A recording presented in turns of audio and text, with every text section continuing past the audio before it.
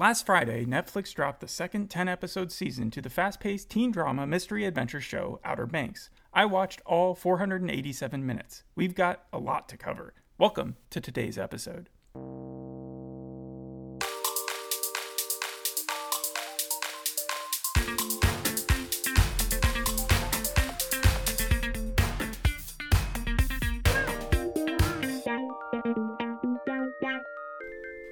Ready?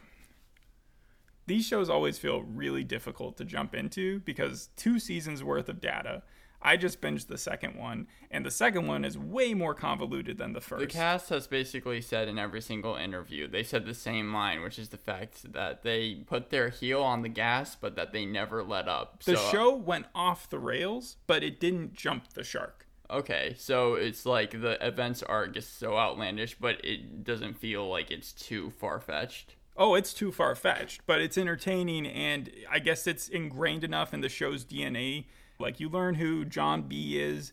He's the narrator of the show, the main character. You have JJ, the comic relief best friend, who also has, like, a violent streak. He has a gun in the first season. Kiara Key, she comes from a rich family, but she considers herself a pogue, which is basically a low life.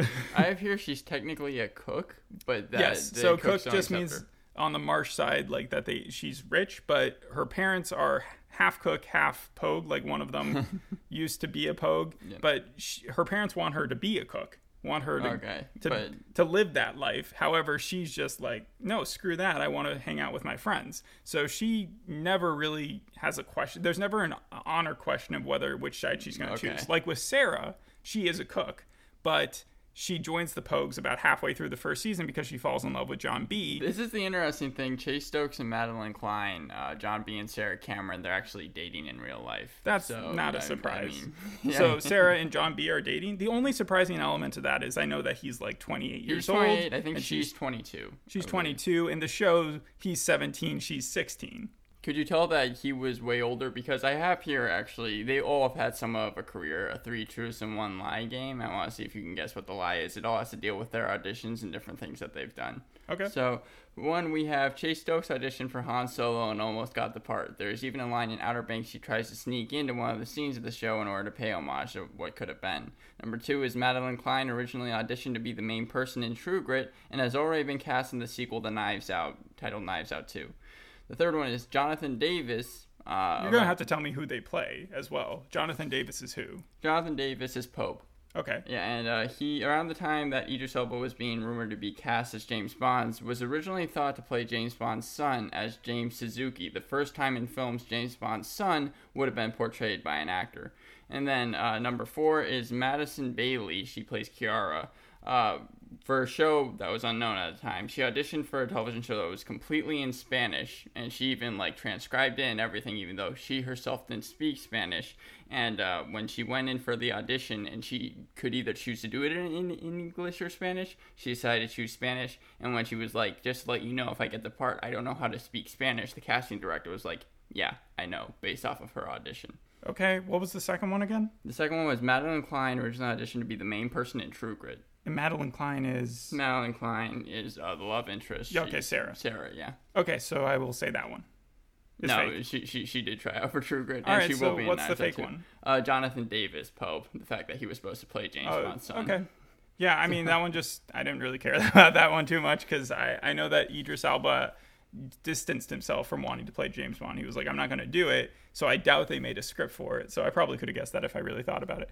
One thing I've seen is that Chase Stokes or John B, I should say, he speaks a lot in the show. And I was wondering, does that come across as he narrates a lot in the show. And he stated he does not that's probably the least favorite part of his job. But does it come across as you or anything? In the first season, he is the main character. In about half of the second season, he is the main character for the first 5 or 6 episodes. But then it switches over and becomes Pope's storyline for a little bit. They changed the treasure hunt that they've been having into sort of like it's his ancestry that's been involved in it. Like his grandmother has this secret key, and then he's the one who really leads them to find the church. And really what used to be John B's father's mission to find all this gold turns into every single one of them having some connection to the past of the treasure they're trying to find. It switches from the gold to the key to the cross by the end, and then the scarf. Right. So what takes place in that church scene? Because Jonathan Payton.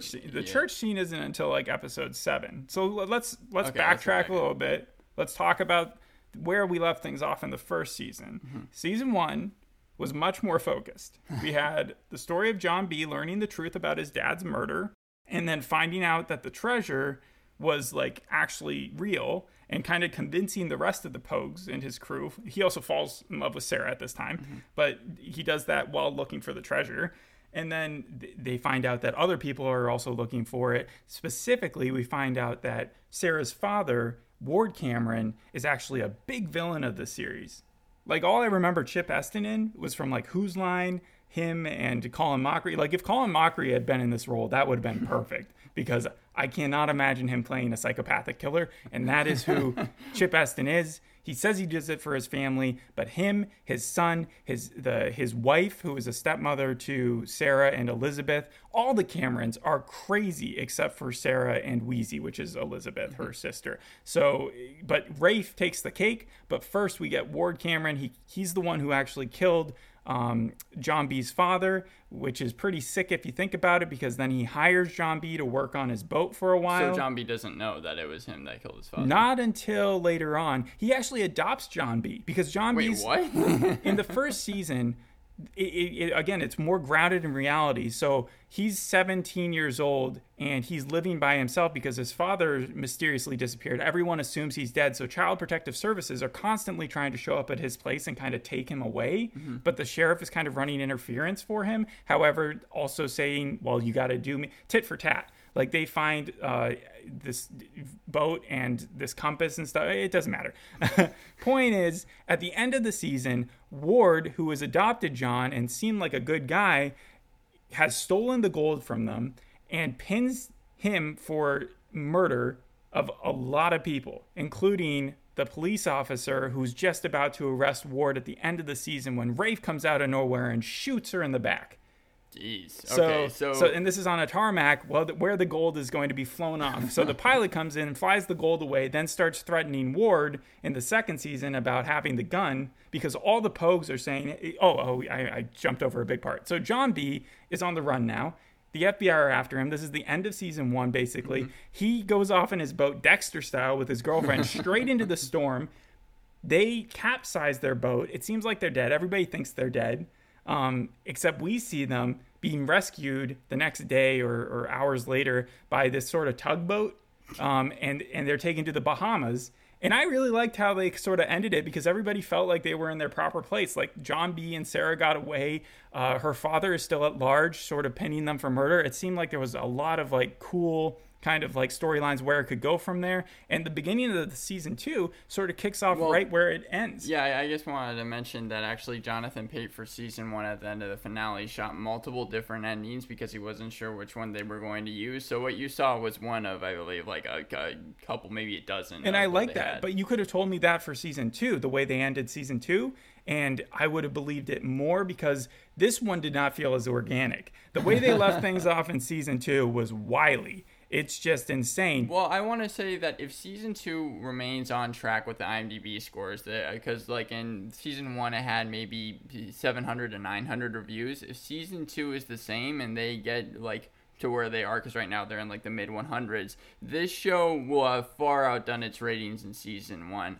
There's like 6 episodes right now that are in the 9s. The ending episode has a 9.7, and the other 4 episodes that came out this season are in the high 8s. There's a scene in this season where one of them, Pope, gets stung by some wasps. We find out he's allergic, so he starts going into, like, he can't breathe. They take him to this ER guy who they've screwed over already. They stole his ambulance once. He gives him epinephrine, and then he just wakes up, and the momentum he has gets it, like, he's awake, he's ready to go. He's like, he jumps in the car and he drives them right into a tree.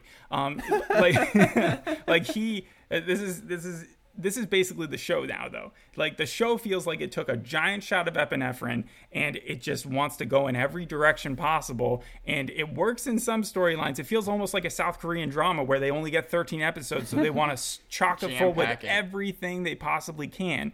The mysteries are abound. It's craziness. If you like that type of thing, you'll enjoy the show. But there are so many issues that you can find and nitpick at. For instance, the repetition of what happens in this mystery. It's supposed to be like the kids are out finding stuff, like a grown-up version of Home Before Dark. Okay. So you find the compass in the first few episodes. That's John B's like major thing. It was his dad's compass, and it has some meaning behind it. It says Redfield in the back of it. But then the bad guy takes the compass, right? Yeah. But then they find the gold. They have the gold at their disposal. They have a bar of it. They try to pawn it off in a pawn shop. They're going to get the rest of it out any day now. There's a crazy lady who's sort of guarding it. Then the bad guy takes the gold. Okay? So the bad guy keeps on taking everything. Then they find the key. And the key is actually more important than the gold was. It's actually all tied together, but it actually holds the key holds the key to finding the cross. And the cross has the gold as well. It's like a giant gold cross filled with diamonds, but also has a little thing for a key to go into it. And so they find the key, but then the bad guy takes the key. And then they find the gold cross, and then the bad guy takes the gold cross. Are you sensing sort of the repeating thing? Yeah, my question... and it's all the same bad guy sort of by the end.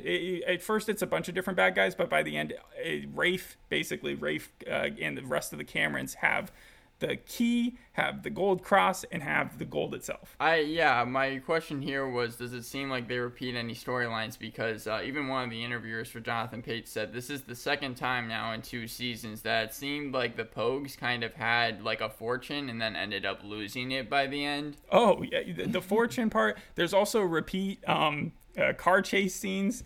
When you say repeat car chase scenes, you mean like some crazy car chase, like straight out of Fast and Furious if it was a TV show. People have compared it to this, yeah, but that's not even getting into my biggest beef with the show, which is not only do they do the thing where like no one really important dies besides the sheriff in the first one, right, but they also beat the shit out of those characters every single episode, and the time between each single episode is at most a couple days, but we're talking bullet wounds which require internal surgeries, axe attacks, crocodile bites, wasp stings, concussions, pistol whips, punches to the face, and I'm not talking light ones, police brutality, attempted strangulation, and jail, Jeffrey Epstein style, like I'm gonna pretend to hang you, so he has giant marks around his neck for one episode. Next episode it's like gone. Giannis and Dark. Kicks to the ribs, drownings, falls from big heights, car crashes, heat exhaustion, shipwrecks, and explosions. Like he shoots a gun at a tank of gas, but he's not even too far away from it, so the amount of explosion, Pope should have died right then and there. All of them should be dead 10 times over, but miraculously their healing abilities, like Sarah in the beginning of season 2 gets shot near close to the appendix. The doc that they take her to, sometimes they're like, oh, we're going to take them to a shady doc, right, yeah, to have them fixed up. Right, yeah. This was the shadiest motherfucker I've ever seen portrayed on TV. Like, I would trust Dr. No, I wouldn't. But this guy, like, usually they try to make them out like, I used to be a good surgeon, but I got fired for something happened. Yeah. No, this guy, like, untrustworthy to the max, and somehow he accomplished the amazing. He thinks she's dead for like 2 minutes, and I so much so that the audience actually will buy into the fact that she's dead, because John B, there's the vitals are dead, John B is screaming over her body, and then they decide to bring her back. I read after about that 3 minutes. They did something similar later on with some drownings with JJ. Everybody's sort of died once in the show but come back.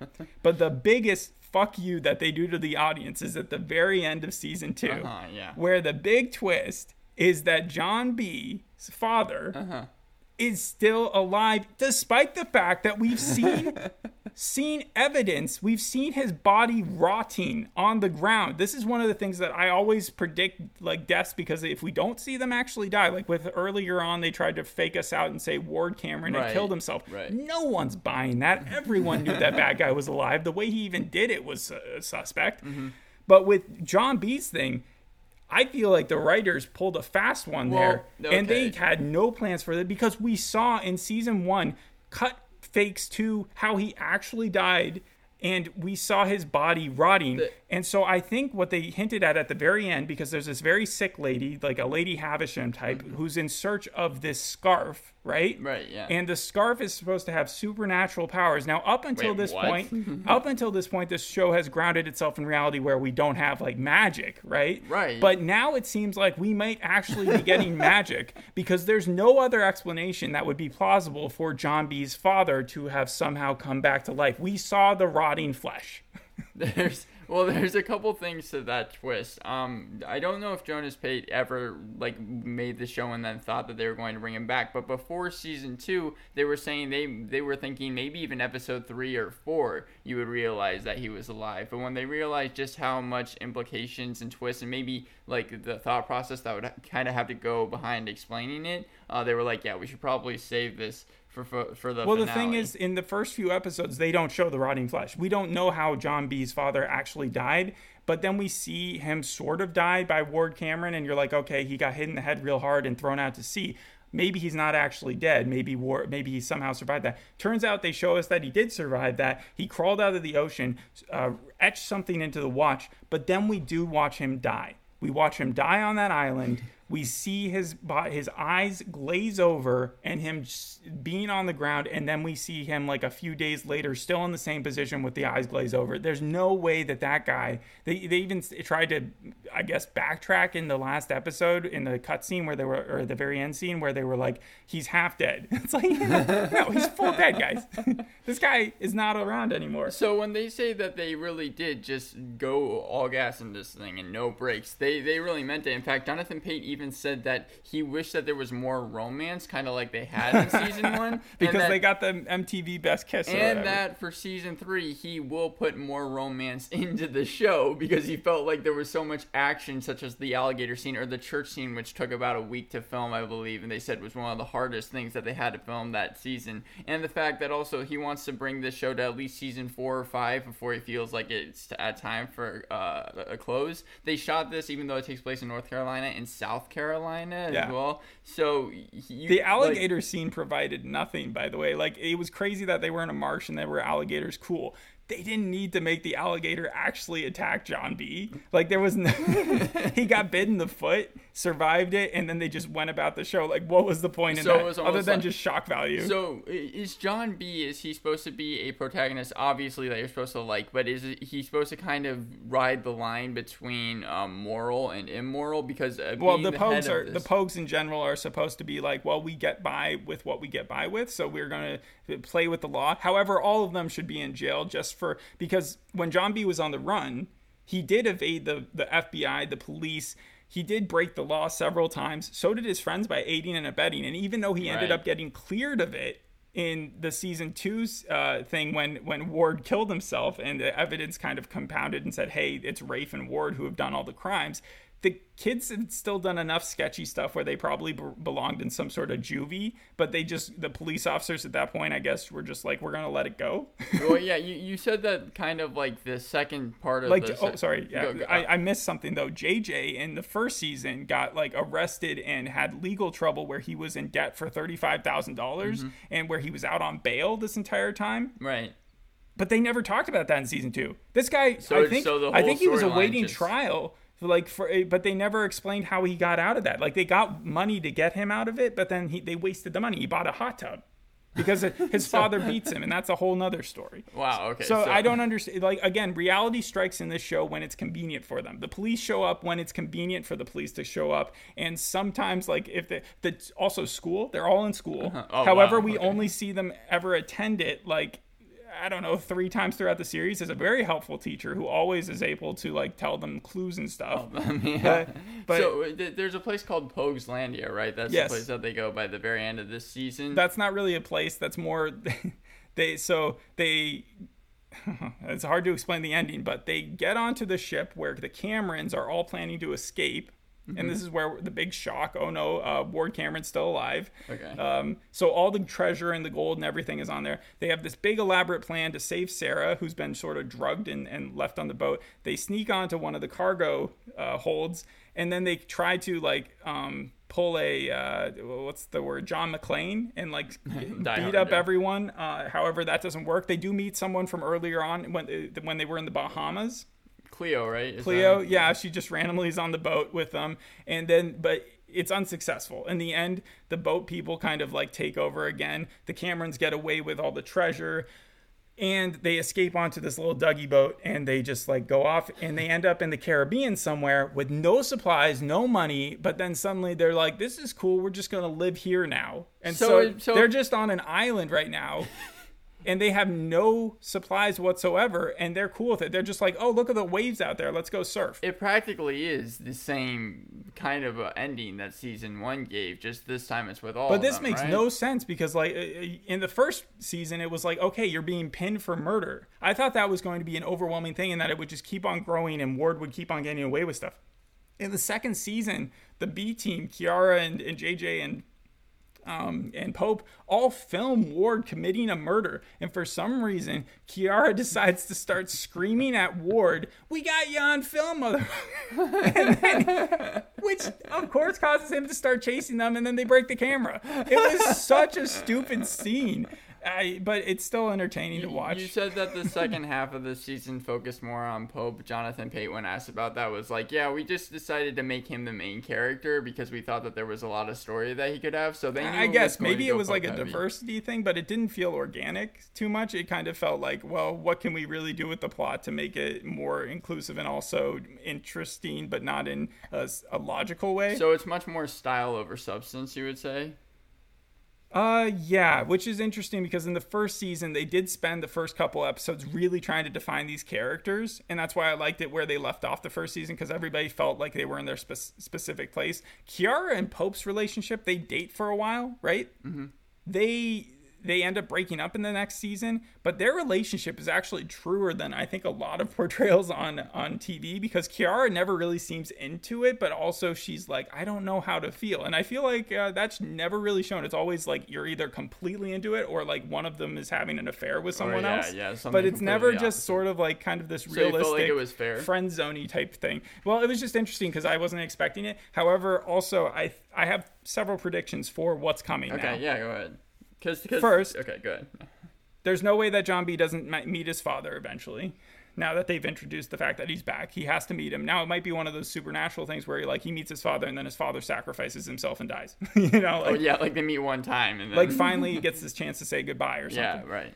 Then I also predict that Kiara and JJ are going to become a thing. I've been predicting that since season 1. She ended up with Pope in the first season, and I thought that was all right, but I think that they've been hinting at it slightly that she and him are going to be the ending. In the background, yeah.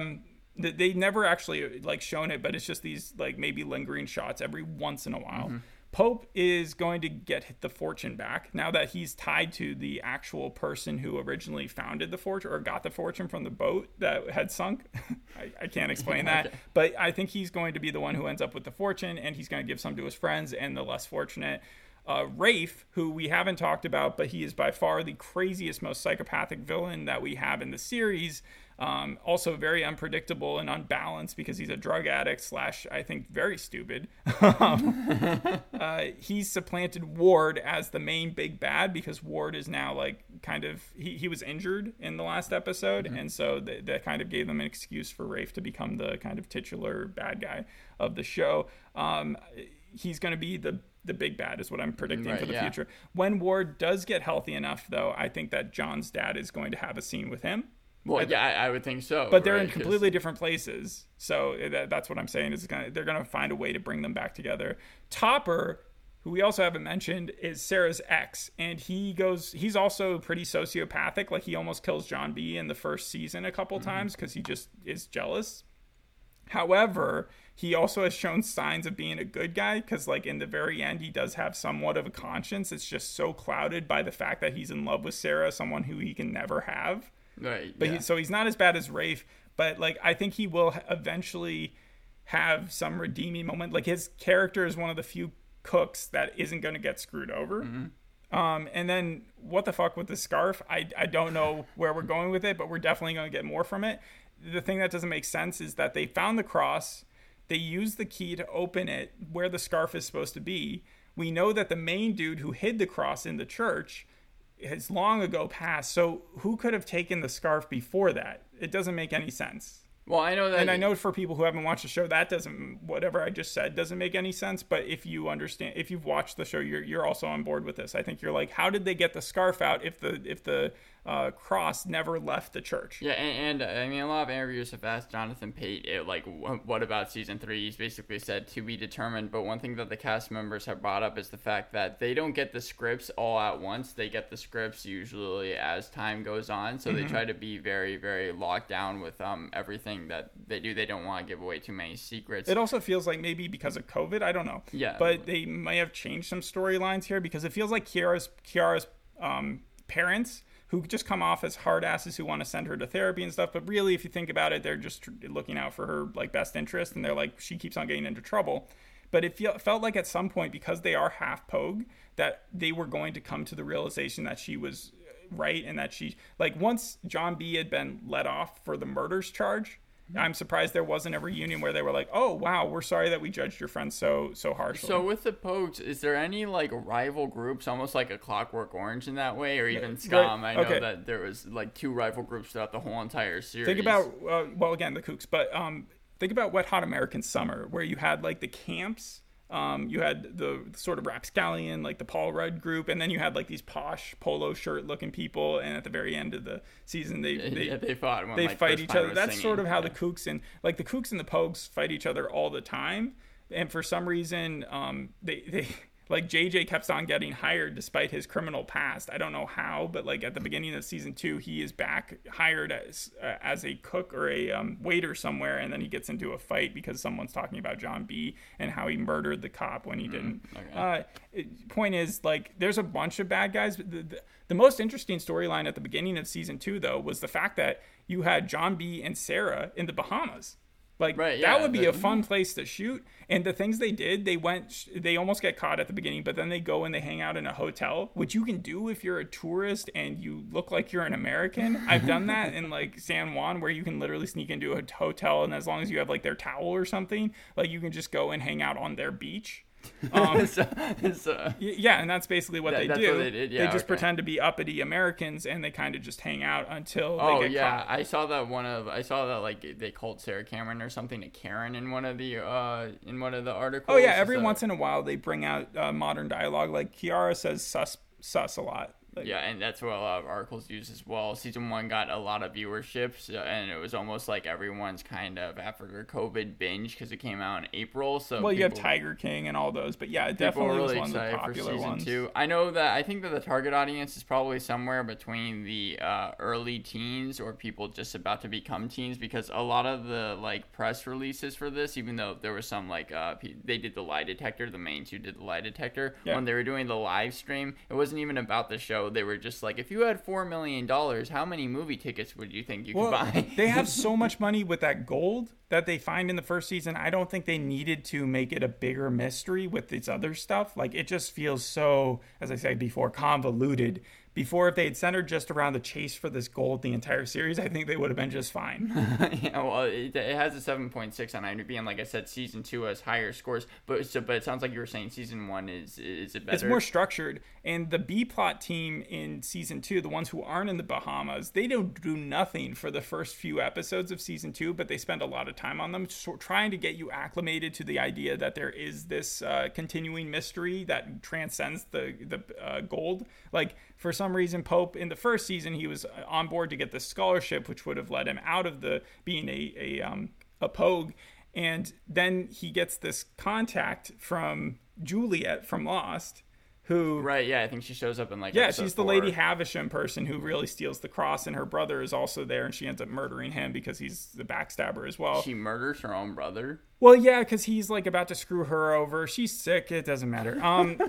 Yeah, she's the one who actually meets John B at the end, John B's dad, because apparently she was also part of that crew that was trying to find the gold originally, or the treasure. Well, it seems like pretty coincidental. Like, in season 2... It plays out like a video game. Like, if you were one of those characters, there's so many Grand Theft Auto things, even with the police, where they're on the run, and if they escape, then the police never come after them again for that same thing. It's like they reset. Yeah. It's like they forget. Yeah, but like, again, with the stolen ambulance, everybody knows who did it. Everybody has a description of them. and they're able to But like figure able to, it. yeah, But no one cares in the end. I mean, Ready Steady Cut gave this season 2.5 out of 5 stars and said it's full of the illogical drama that season 1 was known for. Outer Banks does much of the same, providing an entertaining, not thought-provoking watch. Not thought-provoking. However, if you jumped into any episode, there's plenty to think about.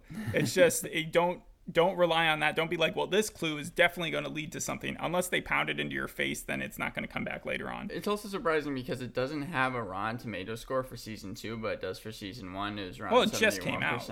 Yeah, it had like 3 tomatoes and 1 rotten last time. I was also happy that the main cop dude, who we thought was pretty sketchy because he had a lot of connections with Ward, eventually came around and was like, okay, well, it's clear that Ward and Rafe are the ones to blame here, and that these kids are telling the truth, despite the fact that he was so against the Pogues for the most time. Even like there was even another cop that like literally just beat down. He was going to kill John B when he found him for killing the cop, and then at the end when he gets released, there was a nice moment where he sort of as penance for what he did, he gives him his car back, where they didn't really have to. He's just like, just get it off the road. And he didn't really say he was sorry, but he did. So going back to the first cop, how often does it seem like characters come to logical conclusions? Is there any time where it seems like they just it's not about logical conclusions, it's about like redemption. And Topper gets a little bit of redemption, despite the fact that, again, he's a sociopath.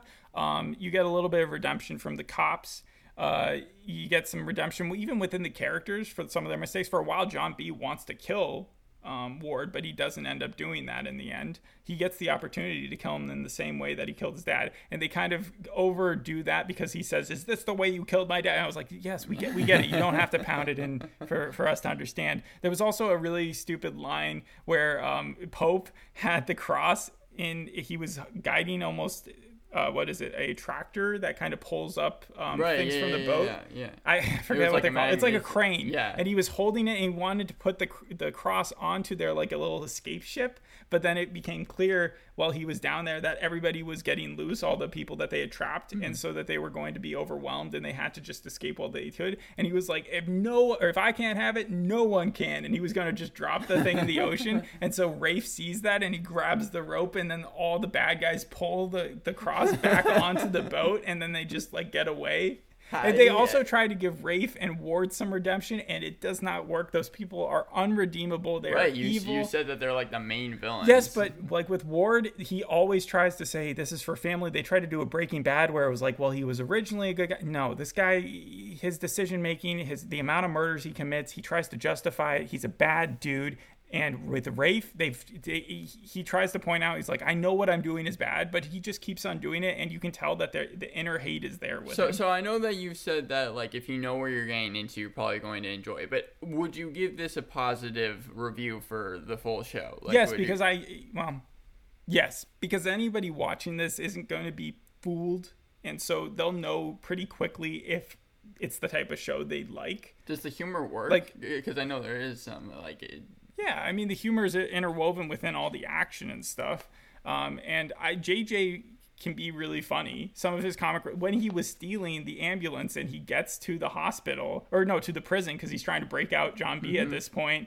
He turns around because he knows he'd be recognized or that they are used to seeing the other guy there, and he was just like, load him up. And it was just a funny scene because like, they were like, "Are you?" No, because then someone was like, "Are you gonna get your patient?" And he clearly didn't know how to do the job, and so he then gets out of the car and he's like, "Yeah, absolutely." And so I've heard that like when they actually get together this season and they all see each other for the first time, it's actually kind of somewhat like a heartwarming moment because it's like, it's like during a chase scene, kind of like you were saying. Yeah, so they all end up in a completely different place than the Outer Banks. Mm-hmm. And that's like as soon as Sarah and John make their way back to the U.S. from the Bahamas. And keep in mind, Sarah had been shot in the chest by her not in the chest, but like in the tummy by her brother.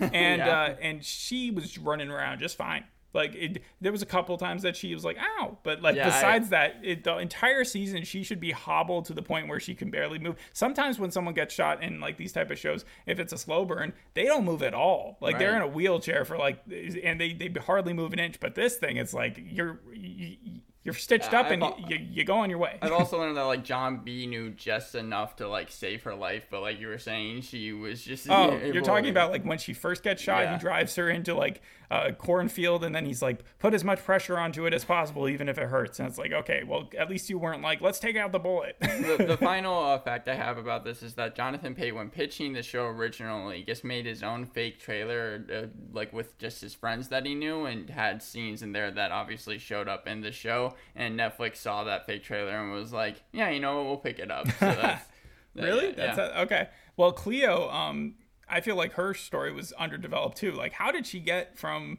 being in the Bahamas where she was almost caught, and she was perfectly okay sort of giving up all the treasure and helping John B and Sarah? It was funny. Like, I just was curious about her character. I like when But, I was like, doing she's obviously research- going to be a big deal in the future. When I was doing research, I thought that she was supposed to kind of be like one of the main stars of the show. That's why. No, she was only in like 3 episodes total, but she became sort of a central figure by Yeah. the end because she helped them. I think, like you said, she's supposed to have a bigger storyline later on. So. Yeah, so I think we've talked about everything. The name of the sheriff who got shot in the first season was Peterkin. Deputy Shoop is the one who has sort of the come to Jesus moment and helps out the crew. The Royal Merchant is the name of the ship. I just wanted to get some of these like terms out of the way, because we've been mentioning them all throughout.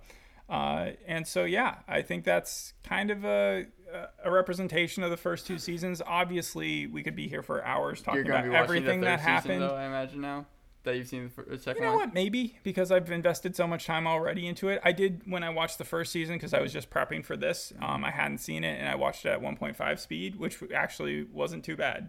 Maybe in season 2, if you watch at Despite the 1.5 speed, it might be too fast because of just how much is going on. I slowed it down for season 2, and at first I did notice the difference, but then eventually it was like the show was fast paced enough where things were. Right. The only scenes that are hard to sit through is like when you know what was about to happen. I was even like almost screaming at the the computer when I was watching the last scene because I knew they were bringing back the dad. They made it so obvious, and I was like, "Don't do it! Don't do it! Don't do it! Don't do it!" And then they did it. Do you see it from the back where it's like you hear someone in the background narrating, and then As they show soon his as they face? started the last scene, which almost came like an after the credit scene type, I was like, the only thing they could do right now, if they were going to reveal someone, because there was no one else to reveal. Right. Everyone else we know where they are. And so he was literally the only one, and it was impossible for that to actually be the truth, and yet they made it that way, so I was kind of pissed off. All right. Okay. All right. Thanks for listening. We'll see you on the next episode. Sorry for such a chunky episode. Bye. Bye.